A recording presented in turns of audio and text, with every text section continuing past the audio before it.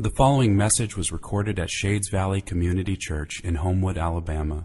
For more information and resources from Shades Valley, please visit us at shadesvalley.org. Our scripture reading this morning is from the book of Revelation, chapter 19, verses 11 through 21. Hear God's word. Then I saw heaven opened, and behold, a white horse. The one sitting on it is called Faithful and True, and in righteousness he judges and makes war. His eyes are like a flame of fire, and on his head are many diadems, and he has a name written that no one knows but himself. He is clothed in a robe dipped in blood, and the name by which he is called is the Word of God. And the armies of heaven, arrayed in fine linen, white and pure, were following him on white horses. From his mouth comes a sharp sword with which to strike down the nations. And he will rule them with a rod of iron. He will tread the winepress of the fury of the wrath of God the Almighty. On his robe and on his thigh he has written a name written, King of Kings and Lord of Lords. Then I saw an angel standing in the sun, and with a loud voice he called to all the birds that fly overhead, "Come, gather for the great supper of God, to eat the flesh of kings, the flesh of captains, the flesh of mighty men, the flesh of horses and their riders, and the flesh of all men, both free and slave, both small and great." And I saw the beast and the kings of the earth with their armies gathered to make war against him who was sitting on the horse and against his army. And the beast was captured, and with it the false prophet, who in its presence had done the signs by which he deceived those who had received the mark of the beast and those who worshipped its image. Those two were thrown alive into the lake of fire that burns with sulfur, and the rest were slain by the sword that came from the mouth of him who was sitting on the horse, and all the birds were gorged with their flesh. The word of the Lord. So I invite you to open your Bibles to Revelation 19. I've made it abundantly clear that I love the Lord of the Rings, and I know that many of you do not. That's okay. It's a broken world. I've come to accept that. But in actuality, the reason that many people don't like Lord of the Rings is because these books are not written like our modern novels. For instance, when juggling multiple storylines, a modern novel will take various storylines, plot lines, and it will interweave them and intercut them so that chapter to chapter you jump from this storyline over to this one and they come back and forth, they cross over. It weaves them together. Lord of the Rings doesn't do that. When dealing with multiple storylines, it will actually take one plot line and spend the entire first half of a book following that one plot line. Then, for the second half of the book, it will go back, cover the exact same time period following the other plot line. We're not used to that kind of storytelling, and thus it can be confusing. The final chapters of Revelation often seem confusing because they do something very similar to what I just described with Lord of the Rings. If you remember, Revelation chapter 16 gave us a big overarching picture of the end of evil. And then what we began doing after that is we began zooming in. These final chapters zoom in and they retell that same story of the end of evil, but they do it through different lenses to bring different things into focus. For the past few weeks, we've zoomed in on the fall of Babylon. Today, we're going to be zooming in on the end of the beast and the false prophet. And ultimately, next week, we will zoom in on the final defeat of the dragon, Satan. And these are not different events happening one after the other in succession. No, I think that we will clearly see that, like Lord of the Rings, Revelation focuses on one plot line, and then it backs up. And it covers the same time, zooming in on another storyline. And then it backs up, zooming in and covering at the same time on another storyline. And so, I told you for the past couple of weeks, we've been zooming in on the fall of Babylon. Specifically, last week, if you remember, we contrasted Babylon's fall, or Babylon's funeral, with the wedding of the bride of Christ. We contrasted those in order to ask ourselves the question, to which people do we belong? Babylon or the bride? Remember, these are peoples. Babylon, the societies, the kingdoms of this world. The bride of Christ, the society of Christ, the church. Are we a part of Babylon who rides on the back of the beast of this world? Do you remember that picture, that image from Revelation 17? The beast of this world. Revelation has shown us that the beast of this world are world powers. Remember, if you go back to the first century, the beast in the first century was Rome. The world power who set itself up as a type of false Christ, offering a false way of salvation. You buy into the life of Rome, you participate in our Babylon-type culture, and we will provide you with security and with satisfaction, power and prosperity. We can give you the salvation that you need. Come on, be a part of this Babylonian culture and climb onto the back of this beast. Shades, there are still beasts today. World powers come and world powers go, and the beast persists. And in every generation, we are tempted to climb on its back and ride its power to prosperity, to find our security and satisfaction in what the beasts of this world can offer, to look to Babylon for salvation. Are we a part of Babylon who rides the beast of this world, or are we a part of the bride that follows Christ? The bride that does what Revelation 19 and verse 10 says. The bride clings to the testimony of Jesus. Shades, if we're honest, that's not easy to do, because so often the testimony of Jesus doesn't seem true. Like in a world of Babylons and beasts, where beasts look powerful and Babylons ride them to success and glory, does it look like the testimony of Jesus is true? The testimony of Jesus, the gospel of Jesus, what does it say? It says that Christ has conquered through His cross. It says that Christ is ruling and reigning. It says that Christ will win in the end. When you look around this world, does any of that seem like it's true? Does it look like Christ has conquered, or does it look like beasts conquer? Does it look like Christ is ruling or reigning, or does it look like beasts rule and reign? This world is filled with false prophets who proclaim all the day long that beasts are the ones who truly rule and reign. False prophets. You remember the false prophet in Revelation? A false prophet is the one who proclaims the glory of the beast, tries to get people to worship the beast. So in the first century of Rome, remember the false prophet was epitomized by the imperial priesthood. The Roman imperial priesthood that literally tried to get citizens to worship Rome. Give yourself to Rome, and Rome will provide you with security and satisfaction. Rome will provide you with salvation.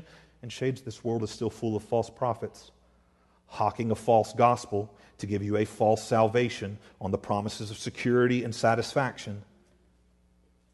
False prophets that fill our social media news feeds or our legit news feeds. There are false prophets constantly proclaiming that the beasts of this world are the ones who rule and reign. In a world like this, does it really look like Christ wins in the end? Or does it look like beasts win in the end? Here's my point. We may have been told so far in our journey and our zooming in on the end, we may have been told that Babylon will fall, but shades, be honest with me, that's awfully hard to believe when the beast she rides seems like it will never die. Has Revelation not been honest with that? Has Revelation not shown us that when the beast dies, it rises again and rises again? In other words, when a world power falls, another one just takes its place. And then another one takes its place. And it seems like the powers of this world, the powers of evil, will always endure until they win in the very end. How? In that world, how are we going to fight the temptation to follow such beasts and instead cling to Christ? How? How are we going to hold fast to the testimony of Jesus when it doesn't even look like the testimony of Jesus is true? That's our question, shades. How are you in this world going to cling to the testimony of Jesus when it doesn't even look like it's true? Shades, the rest of Revelation 19 aims to empower us to do exactly that, to cling to the testimony of Jesus. Revelation 19 backs up to show us the end of evil again. But this time it's not zooming in on Babylon and the bride. This time it zooms in on Jesus and the beast, so that we might see which one is the true and only true Christ. Showing us the end of evil again, so that we might not be deceived to death, but led to life, led to cling to the only true Christ. This is what Revelation 19 practically aims to empower us to do. Let's be empowered to do this together, Shades. Begin reading with me. Revelation 19, verse 11. Then I saw heaven opened, and behold, a white horse. The one sitting on it is called Faithful and True, and in righteousness he judges and makes war. Now, if you can recall, back in Revelation chapter 16, when we got our big overarching picture of the end of evil, back there, Revelation 16 and verse 14, the end of evil was actually pictured for us as a war, just like we're getting right here. In fact, I told you that the original Greek in Revelation 16:14 specifically calls it the war. It's not just a generic battle. It's not just talking about warfare in general. No, this is a specific title the book of Revelation only uses 3 times, and it uses it all 3 times to refer to the exact same event. Revelation 16 and verse 14, we're going to see that title, The War, again here in Revelation 19 and verse 19, and we will see it one more time next week in Revelation 20 and verse 8. Every time it's describing the exact same event. And every time this event is described, it is providing us more and more that will empower us to cling to Christ. Right here in Revelation 19, I believe that there are 3 aspects of this war, the war, that we need to see. 3 aspects that will empower us to cling to Jesus. Number 1, the war of love. We need to see this as the war of love. This is where we're going to spend most of the rest of our time. Okay? We need to see that this war, the war, is the war of love. And we see that particularly through verses 11 to 16. Verses 11 to 16 give us a glorious description of the one who wages this war. Jesus. Look at verse 11 again. Then I saw heaven opened, and behold, a white horse. The one sitting on it is called Faithful and True, and in righteousness he judges and makes war. This is right after we just heard about the wedding supper of the Lamb. Like right after Christ has been described to us as a bridegroom, the church has been described as his bride. Right after that, we get this vision, the vision of a groom coming to lovingly claim his bride. That's what this is unfolding right here. This is the clearest vision of the second coming of Christ that Revelation gives us. Heaven opens. Revelation has constantly revealed to us heaven's perspective. It's kind of taking us up. It's taken us up into glory multiple times so that we could get heaven's perspective on everything happening on earth. It's done that in order to beckon us to believe that no matter what things look like, no matter if it looks like beasts are ruling and reigning, no matter if all we hear around us is false prophets, no matter what it looks like, we're to see from the perspective of heaven that Christ has conquered. He does rule and reign, and one day he promises that he is coming to bring your salvation to completion. Evil will end. Jesus wins. This right here, Shades, this in Revelation 19:11, this is that day. Heaven opens and pours out its perspective. Its perspective is that Christ has already won. And now that perspective is poured out, proving it to be true. Christ comes riding on a white horse. That's a Roman symbol of victory. White horses were what you rode in a parade after you won the war. It's a symbol of victory. But notice right here, Christ is victorious before the war begins. Shades, there is no waiting in this passage to see what the results of this is. There's no need for a recount right here. We can call it not even close.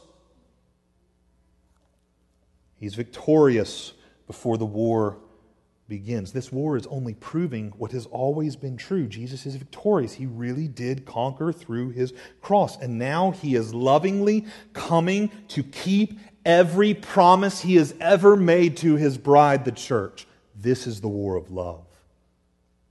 See it, shades. See right here the love of Christ for you. This is a vision of him lovingly being faithful and true to every promise ever. Is that not the very name by which Christ is called right here?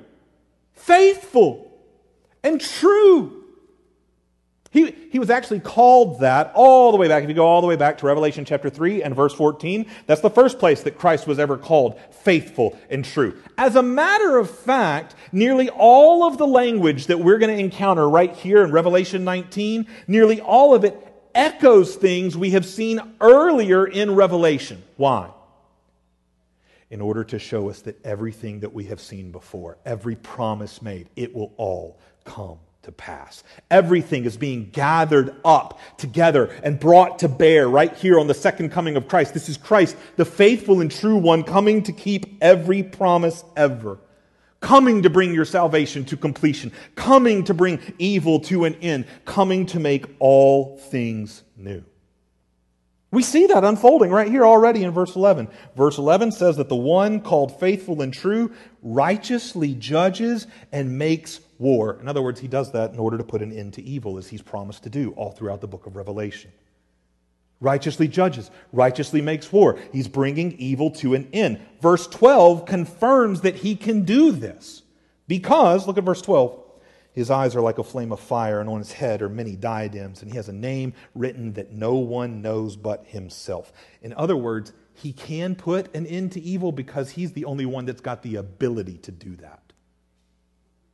What do I mean by that? He has eyes that are like a flame of fire. That's an echo all the way back from chapter 1. In other words, nothing escapes his sovereign sight.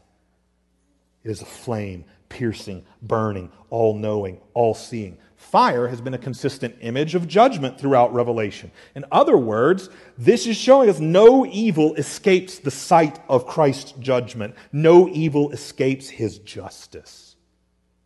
Shades, this is God's loving promise to you. No evil wins. Some of you, all of us have been sinned against. Some of you have been horribly sinned against, experienced abuse, injustices, pain beyond imagining. Who can make it right? Who can give you justice? Shades, who can make everything right? Who can right all the wrongs, all the wars, all the bloodshed, all the oppression, all the rapes, the violence, the abuse, the human trafficking, the disease, the disasters, the death? Shades, none of it escapes Christ's fiery gaze of justice. And he will see it through that justice is done and evil is executed. He's the only one with the ability to do that. And he doesn't just have the ability to do that, he has the authority. Because verse 12 says that on his head are many diadems. In other words, many crowns. There's only been 2 other times that we've heard that word in Revelation used, diadems. And that was once when Satan wore upon his head, the dragon with his 7 heads, wore 7 crowns. 7, the number of perfection, as if he has perfect power and authority. The only other place we heard it is with the beast, with his 10 horns. One crown on each horn, 10, the number of completion, as if he has complete authority. Satan and the beast pretending, claiming to have perfect and complete authority. But now, it may look like that, Shades, when you look around this world. You see the beasts of this world, it may look like they have perfect and complete authority. It may look like Satan is winning, but now we see the only one who has true, unlimited, ultimate authority. His diadems can't even be counted. Christ has many diadems on his head. ultimate authority because He is the ultimate one. That's how verse 12 concludes. Look at it. He has a name written that no one knows but Himself. That's a callback. You can just assume that everything here is a callback. That's a callback from Revelation chapter 2 and verse 17. And we don't have time to go back and unpack all of that right now. But what we saw together, if you go back and re-listen to that message, what we saw was that the unknown name was Christ's identity as Yahweh, God in the flesh. That's an identity that has to be revealed. Jesus Himself said that. Nobody naturally sees Jesus and goes, "Yep, God." Luke 10:22, Jesus says, "No one knows who the Son is except the Father." No one knows who the Father is except the Son. You can't come to know the Father apart from Jesus. No one knows who the Father is except the Son, and anyone to whom the Son chooses to reveal Him. And here, at the end, though the world has been blind to the identity of who Christ is, though His name has been unknown, here at His second coming, Christ's identity, His name, will be made known to all when He wages the war of love. Shades, do you see the glory of the one who fights for you? You're meant to. Right here, you are meant to see Christ lovingly ending evil, bringing your salvation to completion. You can literally see that just by looking at His clothes. Verse 13. He is clothed in a robe dipped in blood, and the name by which He is called is the Word of God. He's called the Word of God because He is the fullest revelation of who God is. Words reveal. Christ reveals who God is. And does He not reveal the love of God for us right here by the very way that He's clothed? Christ the groom. He's got wedding garments just like we saw the bride have last week. You remember that? Last week in Revelation 19 and verse 8, we were told that the bride is clothed in fine linen, bright and pure. Christ has wedding garments right here too. In fact, His garments show us how it is possible for the bride to be dressed in white, because He's dressed in red. His robes, we are told, are dipped in blood. Now, scholars debate all the day long. It's what they do. It's what they have to. They get paid to. Scholars debate, is blood on Jesus' robe, is it His own? Or is it the blood of His enemies? I mean, on the one hand, He hasn't fought in the battle yet. So this must be His own blood. It's a blood that symbolizes His sacrifice. On the other hand, Christ already rides a white horse to show that the war is already won. So could this blood not convey the same message? He's already conquered. So whose blood is it? The blood of Jesus or the blood of the judged? I believe, you get me today, sorry. I believe it's both. Because whenever one wages war, the garments that they wear bear the blood of all who enter into that battle. The enemy and their own. And I think we see that here in the text. I think we see that Jesus' own blood is on His robe, for this battle began at the cross. There, the judgment that you, and all of this blood is blood that comes from judgment. And Christ Himself has poured out blood, suffering judgment. There upon the cross, the judgment that you and I deserve for our sin-soiled clothes of our lives. If you picture our lives as being like clothing, sin soils them. We do not wear white. And there upon the cross, Jesus shed His blood, the blood that I should have shed, and His shed blood washes away our sin. In fact, Revelation chapter 7 uses that exact picture. Do you remember? The picture of the saints washing their robes in the blood of the Lamb in order to make their sin-soiled robes bright, pure, white. And in Revelation 19, this is what the saints wear. Robes washed white. Look at the very next verse, Revelation 19 and verse 14. And the armies of heaven, those are the saints, the armies of heaven, arrayed in fine linen, white and pure, were following him on white horses. In other words, because Christ's robe has been dipped in blood, the robe of his bride has been washed white. Because Christ has been sacrificed, his bride gets full forever life. Because Christ has won the war, his bride wins the war. His victory is our victory. Do you not see that in the horses that we ride with him? We're already seated on white horses. This is Christ coming to lovingly bring our salvation to completion. It's his own blood on his robes. He's coming to lovingly bring our salvation to completion and to bring an end to all evil. It's not just his own blood on his robes. For verse 15 says this, keep reading with me. From his mouth comes a sharp sword with which to strike down the nations, and he will rule them with a rod of iron. He will tread the winepress of the fury of the wrath of God the Almighty. All of this judgment language harkens back to earlier judgment language in Revelation. Chapter 1, chapter 2, chapter 12, chapter 14.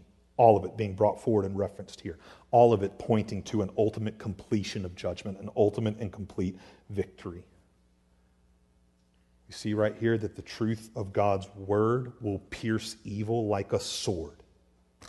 It's a callback to chapter 1. God's word comes forth from the mouth of Christ. It will pierce evil like a sword. It will shatter evil like an iron rod shatters a clay pot. That's a callback to chapter 2 and chapter 12. It will crush evil like a winepress crushes grapes. That's a callback to chapter 14. All of this is ultimately in fulfillment of what the prophet Isaiah said in Isaiah 63 and verse 2. Why is your apparel red? He's talking to the Messiah. Why is your apparel red and your garments like his who treads the winepress? This is the answer of the Messiah. I have trodden the winepress. I trod them in my anger and trampled them in my wrath. Their lifeblood spattered on my garments and stained all my apparel. Shades, it's not just Jesus' blood on his robes. For Christ comes, yes, to bring salvation to completion, but also to bring evil to an end. That's the image. This is the war to end all wars. He comes to wage the war of love, for he alone can. That's what verse 16 declares. It says, on his robe and on his thigh. I think that means on his robe that lays across his thigh. On his robe and on his thigh, he has a name written, King of Kings and Lord of Lords. The thigh. It's the place you would draw the sword from. We read that Jesus is King of Kings and Lord of Lords. This is why he can bring the final sword. It's not a literal sword, because this is not a literal war. I'm hoping, even as I've been using all of this bloodbath war language, I'm hoping we've all been together long enough in Revelation to know that Revelation has made it clear that this is symbolic. Even in this passage alone, we know that this sword is not a literal sword. Christ's sword, we are told right here, is the sword of his word. It comes from his mouth. In other words, his word will be the ultimate sword that judges and brings evil to an end. His word will be the ultimate sword that brings your salvation to completion. Here's my question, Shades. Is the sword of his word being wielded in your life right now? This sword. Like in this moment, Shades, as you hear this word proclaimed, is this word being wielded by the Holy Spirit like a sword to cut away the lies, The lies that the beast will rule forever, his false prophets have it right. You should give in and be a part of Babylon that surrounds you. Is this sword right now being wielded by the Holy Spirit to cut away the lies and to pierce your life with truth so that you see and believe that Jesus is the only Christ, so that you hold fast to the testimony of Jesus even when this world makes it look like his testimony isn't true?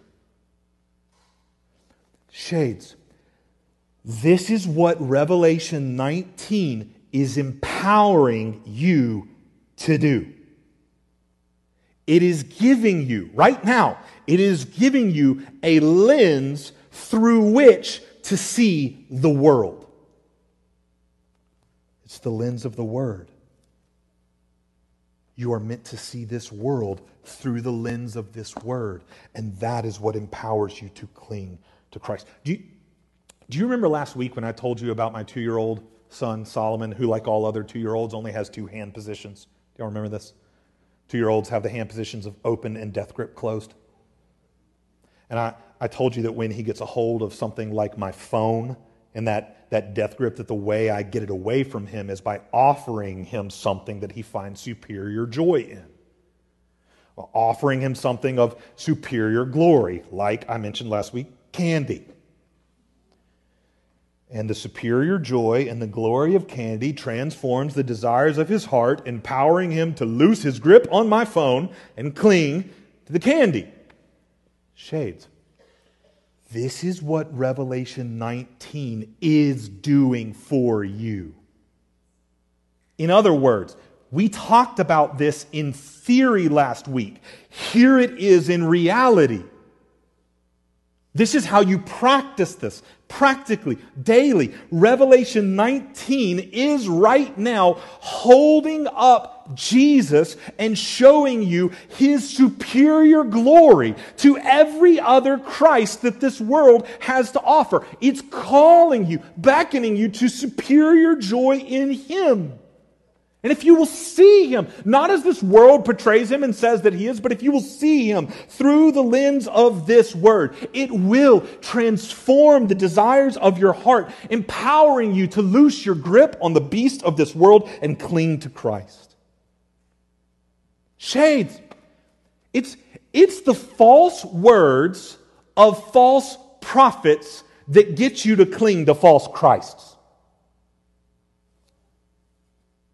Does that make sense? It is the false words of false prophets that gets you to cling to false Christ, to beasts. So it will be the true word that will get you to cling to the true Christ. Do you see how that works?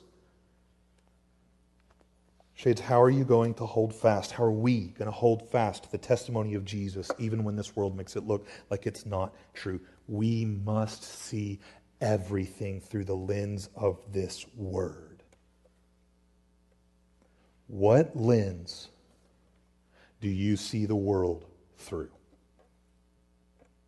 Right now, today, this past week, as you watched election results unfold and all the continuing madness everywhere, what lens do you see that world through? I got asked by one of our church members before the election was called on Saturday if I was worried. And 100%, being honest, I looked at them and I was like, no. You know, some people may want to say that that's because I don't have to worry. I don't think that that's the truth. I'm concerned about many different things in our country. I'm concerned about all sorts of people in our country. It doesn't mean that the election doesn't matter to me. It doesn't mean that these things aren't important. It doesn't mean that I shouldn't be compassionate and passionate about these things. But it means that none of these things are my ultimate hope. Christ is my ultimate hope. What lens do you see the world through? Through the lens of cable news? Political pundits, social media, the lens of your friends and families, opinions, shades. Pick up this word every day, not just on Sunday when we get together, but every day. I challenge you this week. I want to get nitty-gritty. I challenge you this week to pick up Revelation 19, verses 11 to 21, every day this week. Just start each morning reading this passage, reading about your coming King. Set your sights on your warrior who is coming to wage the war of love. And just see if this word doesn't affect the way you see the world. This is how we practically, daily are empowered to cling to Christ. By beholding His glory through His word, so that He is our joy. Joyfully see His glory in the war of love. This takes us to the second. I told you that's where we'd spend most of our time, so nobody freak out. We're going to do this last two really quick. This takes us to the second aspect of the war in chapter 19 that we need to see. Number 2, the war of faith.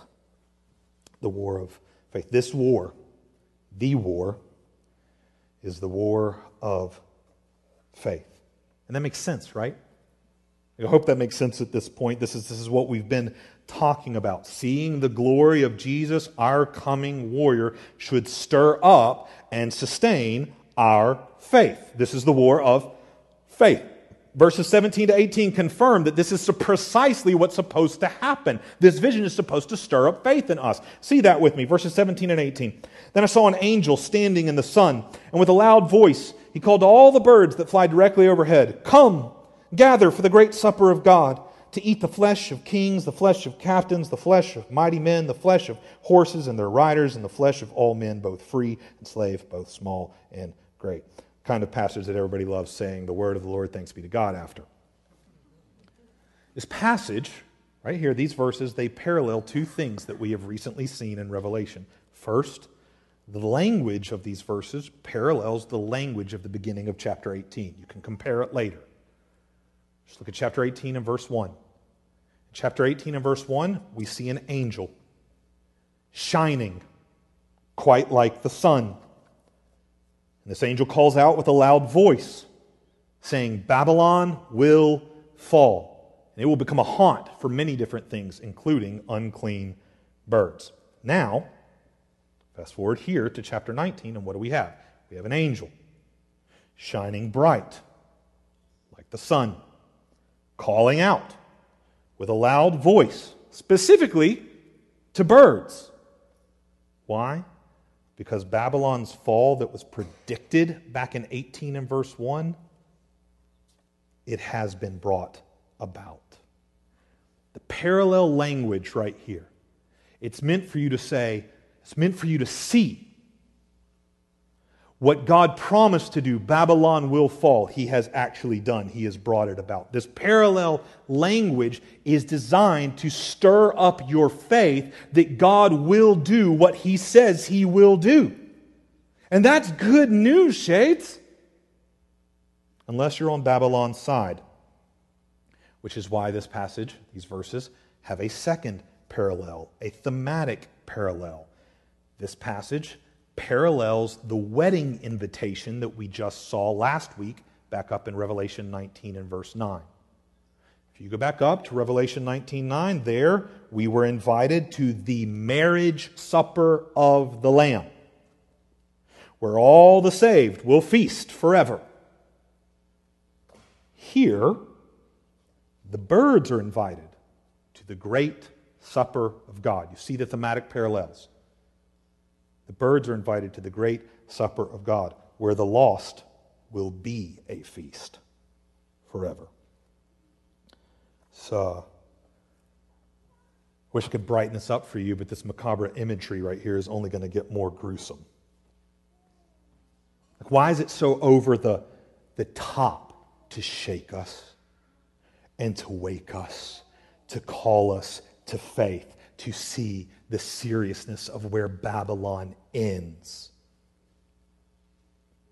This language is designed to shake us, wake us, call us to faith, call us out of Babylon and to the bride, call us from following the beast to cling to Christ. This is the war of faith. Where is yours placed, shades?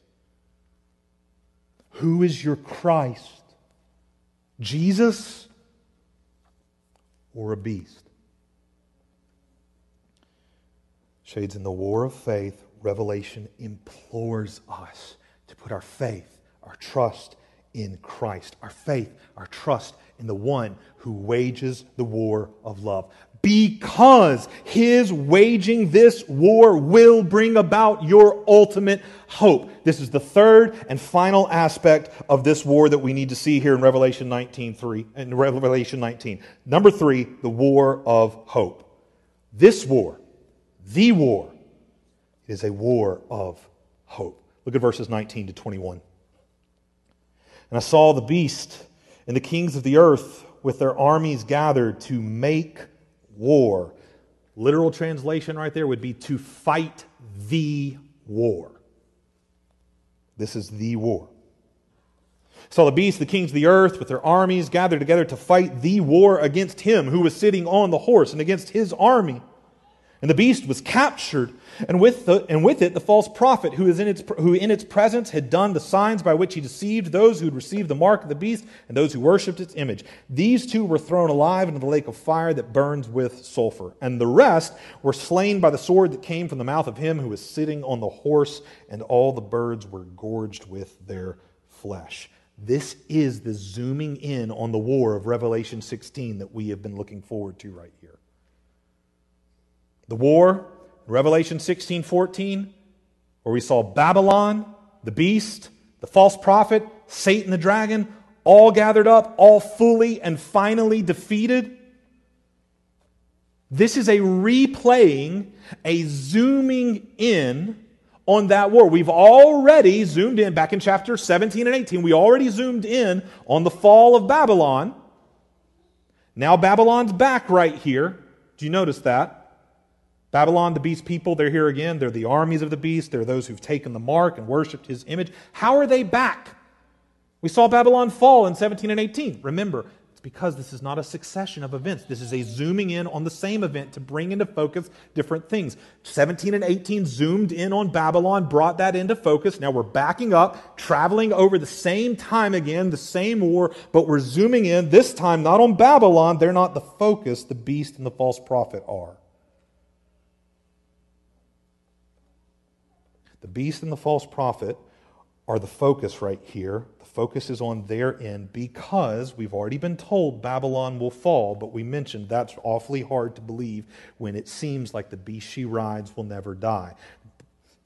When one world power falls, another one just seems to rise and take its place. We live our lives constantly surrounded by voices promoting these powers as the true way to security and satisfaction, to salvation. Shades, in the midst of that, how are we going to hold fast to the testimony of Jesus when so many false prophets promote so many beastly false Christs that daily make it seem like the gospel isn't true? How, Shades? Hope. That's what's being held out to us right here. Hope. And when I use that word, I'm not using it how we normally do. We normally use the word hope every day to express an uncertainty. Like, I hope my team wins the game. I hope I get into that school or I get that promotion. I hope that next year will be better than 2020. But that's not how the Bible talks about hope. Biblical hope is not an expression of an uncertainty. It's the expectation of a guarantee. Biblical hope is not the expression of an uncertainty. It is the expectation of a guarantee. And the hope guaranteed by the gospel right here in Revelation 19 is that the beast, for all his raging, and the false prophet, for all his proclaiming, are both doomed to defeat. Revelation 13 asks the question, who's like the beast? Who can fight against him? Revelation 19 is the answer. Verse 19 says, the beast and the false prophet gather with all their might for the war, but did you see it turns out to be no war at all? Christ simply wins by his word. The only sword swung is the sword of his mouth.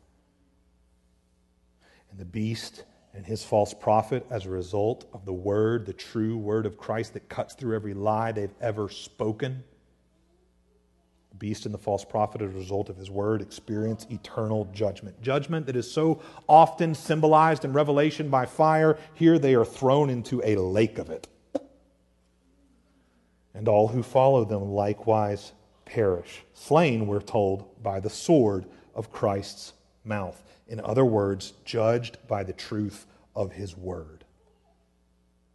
And the birds are gorged on their flesh. That's not literal, shades. Like birds feasting upon bodies that had been strewn across a battlefield, that's what happened when the war was over. The image, that the message being communicated in this imagery is that the war is over. The fight is final. The war to end all wars has ended. This imagery is communicating the full and final end of evil. Evil has been consumed. Do you see that picture? None of this battle imagery is meant to be literal. I've told y'all before, this isn't us coming back beside Jesus on a literal horse, holding our swords, being like, come on, Satan, here we go, riding into the battle. That's not what's going on right here. All of this war imagery is symbolic for Christ coming and finally and fully fulfilling all He has promised in His Word. That's the sword He comes swinging to bring full and final victory. The sword of His Word. The King of Kings and the Lord of Lords. He is the one who is faithful and true. He will bring about all that He has promised, the end of evil and the consummation of your salvation. Shades, your King is coming. This is your hope. See it in the Word, so that it may sustain your faith that Christ has waged and won the war of love. I'll close with this. In the final volume of Lord of the Rings, we began with Lord of the Rings. It's only appropriate that we end there. Final volume of Lord of the Rings, which is entitled The Return of the King. It's a little on the nose, Tolkien, if you ask me, but you know. In The Return of the King, the human kingdom of Gondor, which I know you all really care about the names of these places. The human kingdom of Gondor has long been without a king. And atop this beautiful city that has fallen into decay, there's this white tree. And it's known as the Tree of the King, because when Gondor had a king, this tree would beautifully bloom. They haven't had a king for a long time, and so this tree seems to be nearly dead. And even though it seems like it is near death's doorstep, going to rot and fall apart, there's still a special unit of soldiers that constantly stand guard around this tree. Pippin, a hobbit, asks why. Why do they guard this tree that's nearly dead? In the film version, I love Gandalf's answer. Gandalf the wizard, he says, they guard it because they have hope. Hope that one day it will flower. A king will come, and this city will be as it once was before it fell into decay. Shades, how are we going to hold fast to the testimony of Jesus even when it doesn't look like it is true, even when it looks like a withering tree in a world of decay? We will hold on to the gospel because we have hope. And not hope that's an expression of an uncertainty, hope that is the expectation of a guarantee. This word, not some white tree, but this word gives us hope, and the Spirit wields it like a sword in our lives. A hope that a king will come and creation will be as it once was before it fell into decay. Shades, let's see this world through the lens of this word, as this word holds up our hope and sustains our faith in the one who has waged and won the war of love. Shades, let's see Jesus through this word. He is our hope. Let's see the truths of this war so that we may ultimately cling to our warrior, cling to Christ who has already won the war.